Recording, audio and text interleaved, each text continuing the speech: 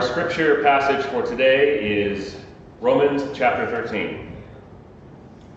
Let every person be subject to the governing authorities, for there is no authority except from God, and those authorities that exist have been instituted by God. Therefore, whoever resists authority resists what God has appointed, and those who resist will incur judgment. For rulers are not a terror to good conduct, but to bad. Do you wish to have no fear of the authority? Then do what is good, and you will receive its approval, for it is God's servant for your good.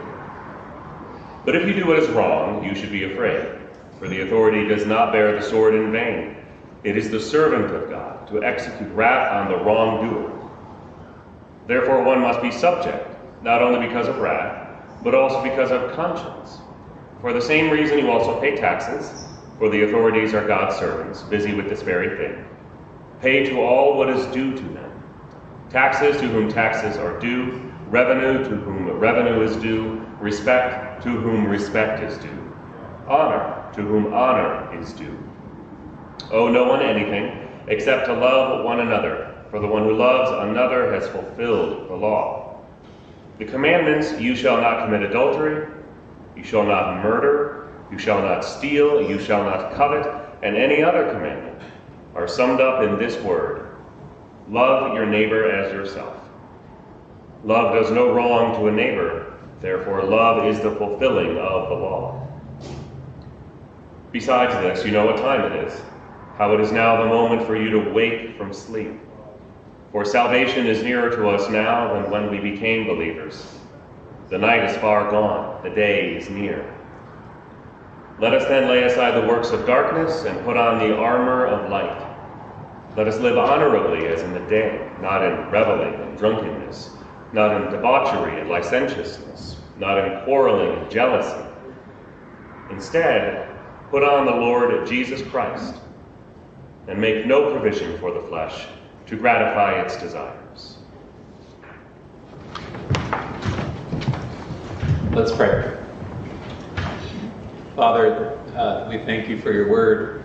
Like a seed, plant it in our hearts, Lord, and also prepare the soil and nurture that seed. Let that germinate, grow, bear fruit, not only for our own lives, but for our neighborhoods, our communities, the whole world. In Christ's name we pray. Amen.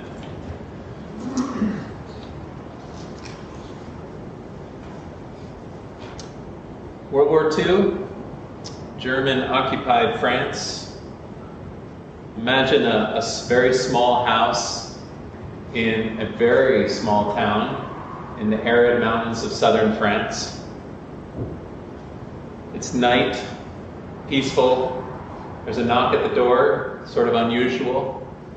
A woman goes and answers the door, and there, standing in front of her at the door, is a German refugee. A Jewish German refugee from the war. Some of you have heard me tell the story more than once of this little town called Les Chambon in France. This remarkable village, and I'm going to return to it again for this sermon. I think we still have more to learn from their witness. And for those of you who haven't ever heard of this village, you're in for a treat. I think we need their witness in order to understand what Paul's talking about this morning in the passage in Romans 13. Les Chambon was small, very small, 500 people. That's how many people were in this little village. It was hardly on anyone's radar. It wasn't really on Hitler's radar. It wasn't on France's radar either, really. That did give them an enormous advantage, because it meant that they could kind of lay low during the war. You know, we imagine World War II as sort of engulfing Europe, but there were these areas that it didn't really touch. People could kind of lay low, avoid the conflict, live out their lives. And that's what Les Chambon was doing. They were just living their lives, farming, taking care of their kids, doing what ordinary people do. They could continue to raise their crops, they could continue to go to church.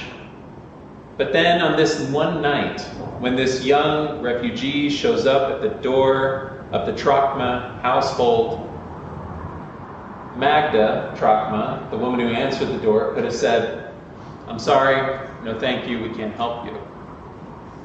We're a poor, small village. We just don't have the resources, and we can't endanger our children." But that's not what happened. That's not what Magda did that night, and it is not what the town did. As another 5,000 refugees came through that town and were rescued from the Nazis. What they did was risky, absolutely illegal, and they did it in full view of German-backed French forces. We're going to talk this morning about why that little village helps us understand what is going on in Romans 13. Romans 13 actually is going to help us understand why they made that decision. It might seem unusual if you're to come across Romans 13 to connect it to what's going on in Les Chambon, especially those first 7 verses. Some of you have heard these first 7 verses before, and you may have heard them in a maybe not great context. Because those first 7 verses that talk about the role of the government have been sort of notorious. They've been used to sort of prop up sometimes frankly pretty heinous things that governments have done in the past.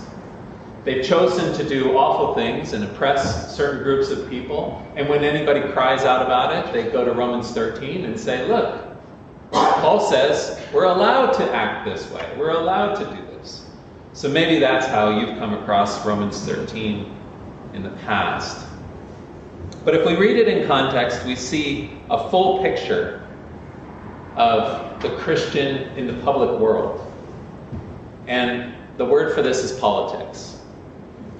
You know, they say the 2 things you're not supposed to talk about at dinner are religion and politics, and I'm going to do both.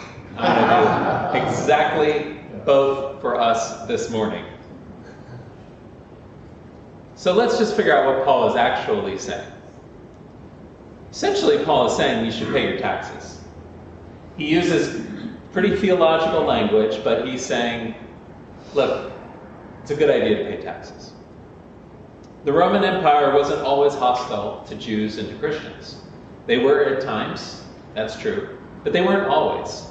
At this particular point in time, Nero, who's infamous for literally burning Christians as candles, as light, he's quite young at this time. And so at this point in his life, he hasn't become the heinous sort of monster that we know him to be.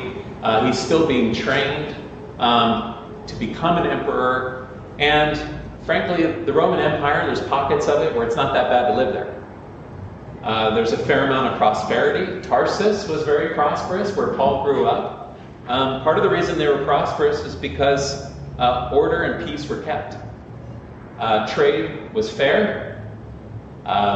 People who were evil actors were kept in check. These kinds of things. And Paul is essentially saying, follow the ordinary civil order.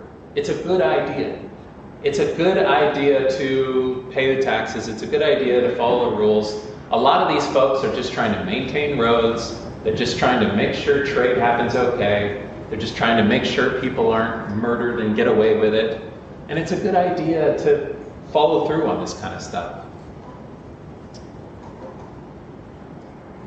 His rationale is interesting. He basically says that God has a unique relationship with anyone who's in power.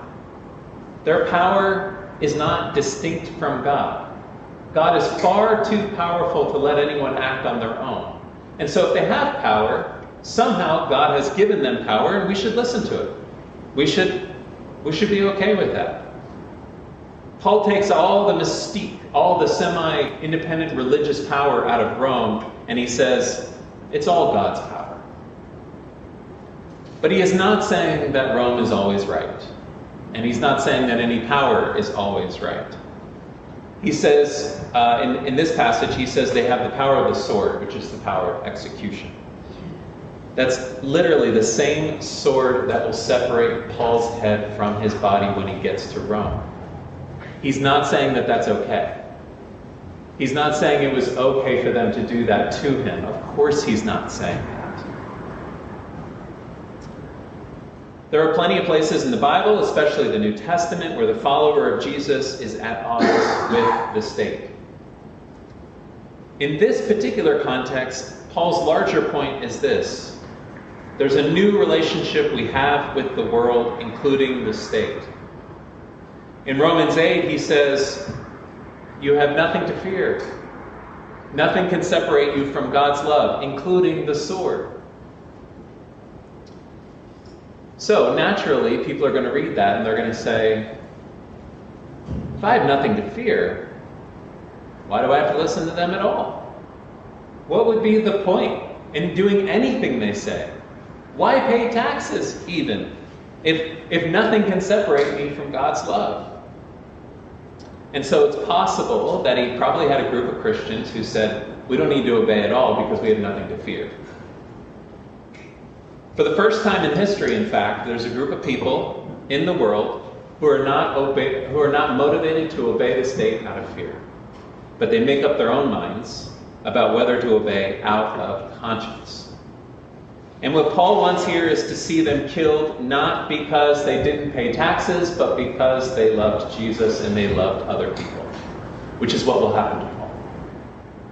So he's not saying you're never going to face threat, you're never going to be vulnerable.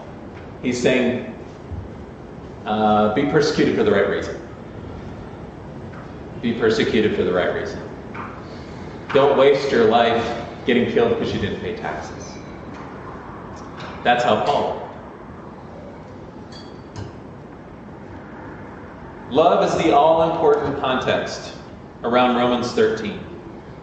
It's right before it, and it's right after it. And conveniently, whenever it's used by politicians especially, those parts are left out. The part about not retaliating when your enemy attacks you. The part about overcoming evil with good. The part about saying all of the law is summed up in loving your neighbor. That's the bread between the Romans 13 sandwich, and it needs to be included in this passage. By the mercies of God, these people have become indescribably free. Free in a way no one's ever been free before. Free even from the fear of death. Not even their unfaithfulness could separate them from God's love, the strongest thing in the universe. So what would now guide their behavior if not fear? Paul says it's all love.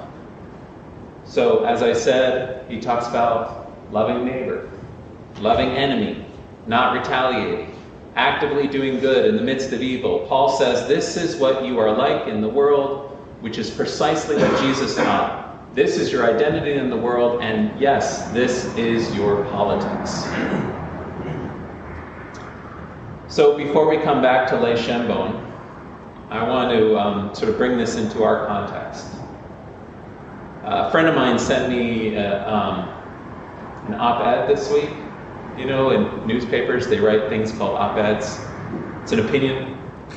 Somebody writes an opinion, and it was an opinion about a guy who grew up in the church. His dad was a pastor, and has since stopped going to church, and he misses it. He wishes he could go back, but he can't. He can't go back because he feels like he's moved away from church, and church itself has changed. And he goes through all the different ways he feels like it's changed. But there was one sentence that really jumped out at me. He says, I began to realize that being a Democrat or a Republican, not being a Christian, was what drove the beliefs and attitudes of many Christians, perhaps including me. The irony of this op-ed is by the end of it, he advocates for a church. He wants a church. He wants to bring his daughter to a church.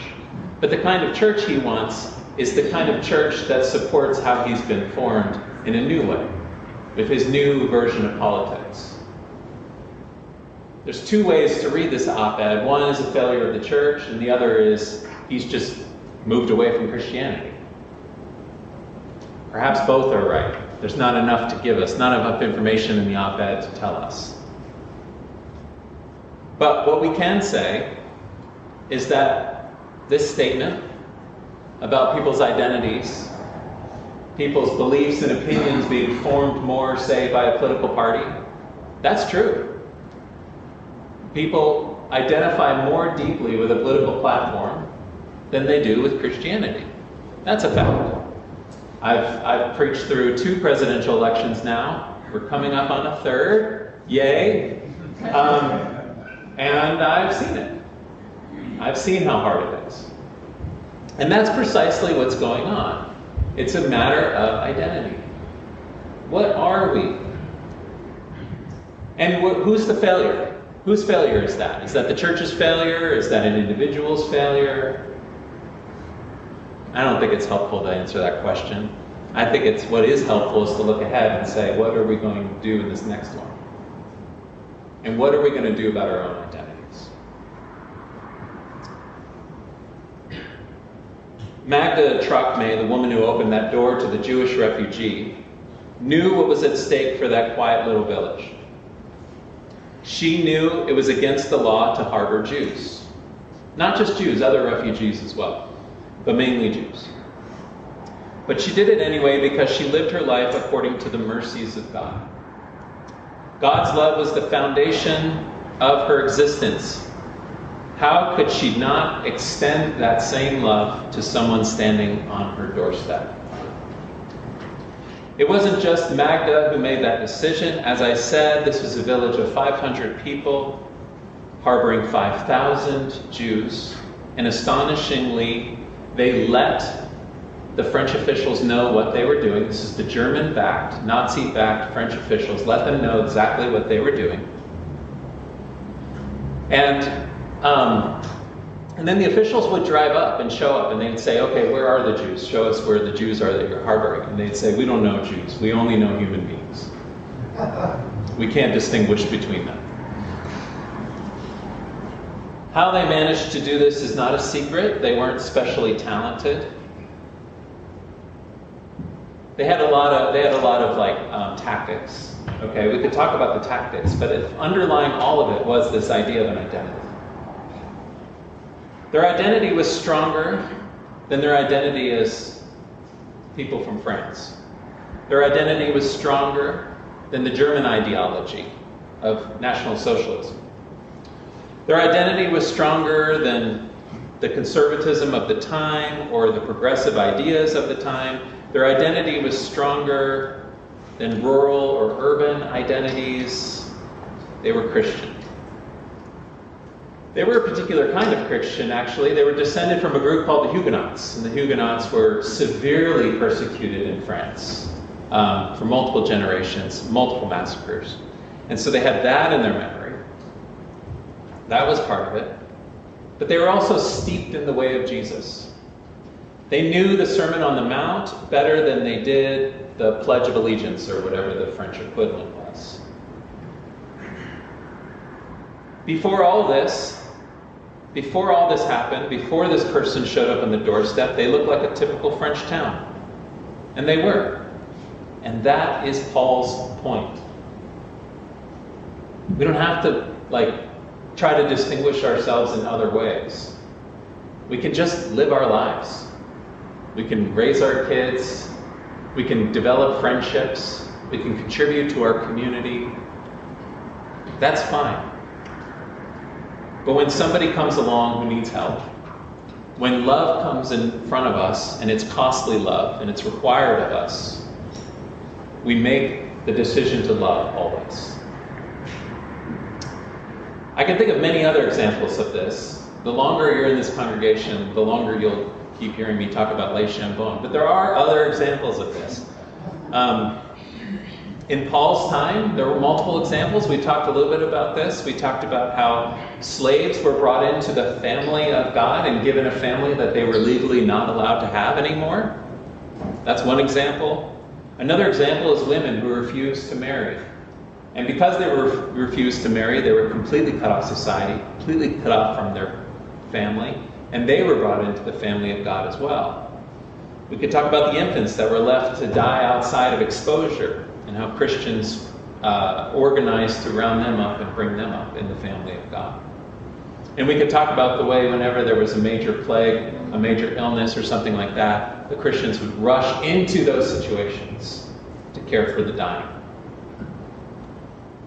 More recent examples. Sure, I have some of those as well. Some of you may remember the Arab Spring in 2013. The Arab Spring was a very violent time. In about 48 hours in northern Africa, especially in Egypt, about 100 Coptic churches and ministries were targeted. Many people were massacred and killed. The idea was to start, it was an intentional idea to start a civil war in northern Africa by doing this concentrated attack on Christian congregations. And so they were attacked, people died, no one retaliated. Not a single person retaliated. They took all the wind out of the sails of this idea of the civil war. What's amazing about that is there was no bishop. Nobody said, okay, here's the plan. Because the plan had already been set out. The plan had been written a long time ago by Jesus, and he told us to love our enemies.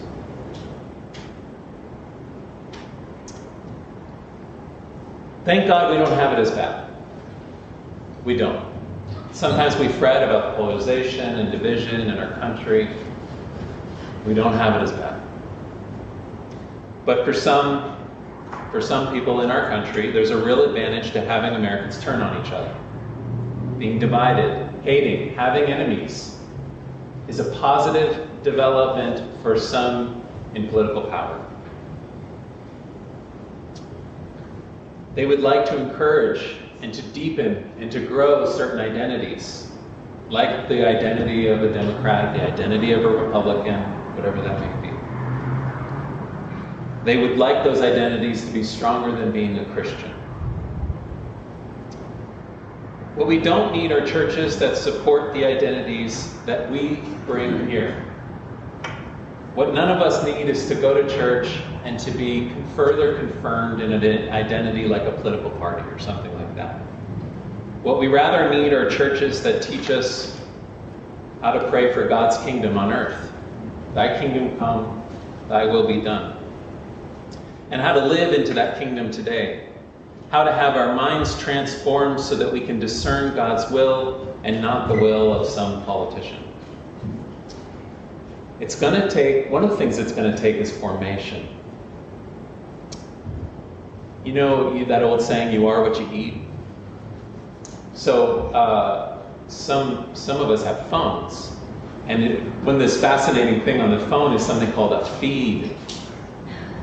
It feeds us. Usually it's a news feed. And so what's happening is as we're being fed on news, whatever particular algorithm that's shaped for us, it's feeding us and it's forming us in a certain way. We are being formed. Maybe it's the car radio, maybe it's a television station, or whatever. Yes, it's good to be informed, but think about that word for a second. To be informed. We're being formed inwardly by what we receive. That could be a phone, whatever. That could be in lots of ways. It could just be the regular old newspaper. But we're being formed. We need to counter that formation in other ways. We need to counter that formation with the words of Paul, with the words of Jesus, and we need to remind each other of these words, remind each other of these teachings. We need to be fed in other ways. Another thing it's going to mean is some practical, old, taking care and loving each other. Our congregation is plenty diverse. It's diverse enough for us to practice love. And if we can do it here, we can do it with the rest of the world. Increasingly, the church is going to look more like our church. By that I mean diverse churches where not everybody agrees with each other, where not everybody has the same politics, where not everybody even has all the same theology. This is a little picture of what our neighborhoods are like, what our communities are like. And so a really good place to start is just to care for and love one another here. Last, and I'm going to talk about that more next week because Paul does. So Paul in the last chapters 14 and 15, that's his main focus, is how is he going to get this congregation to love each other. And then last of all, I think we need to remember that we are above all, above any other identity, we are God's children. What that means is that we're forgiven and redeemed from the past so that the past no longer has a hold on us, but we're free from the past. It also means that the future is taken care of, and the future is not a threat to us, and we don't have to live in fear of the future and what might happen. And what that does is it frees us in the present. Completely free in the present. Free to do what? Free to do whatever we want? No. Free to do what we were built to do, what we were meant to do, what we were designed to do. Free to love. Free to love our enemies. Free to love our friends. Free to love our partners. Free to even love our kids. Free to love the people around us. Freedom to do these things. That's what we were made for. This is who we are, because it's precisely who God is. God is love.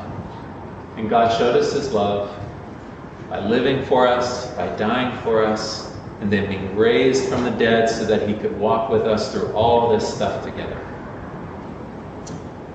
This is our calling. This is our politics. Amen. We come to you this morning as your children, your beloved children. And Lord, we ask you to protect us from evil and form us in our deepest, most inward parts. Form us in the way of love. In Christ's name we pray. Amen. May the peace of Christ go with you wherever he may send you.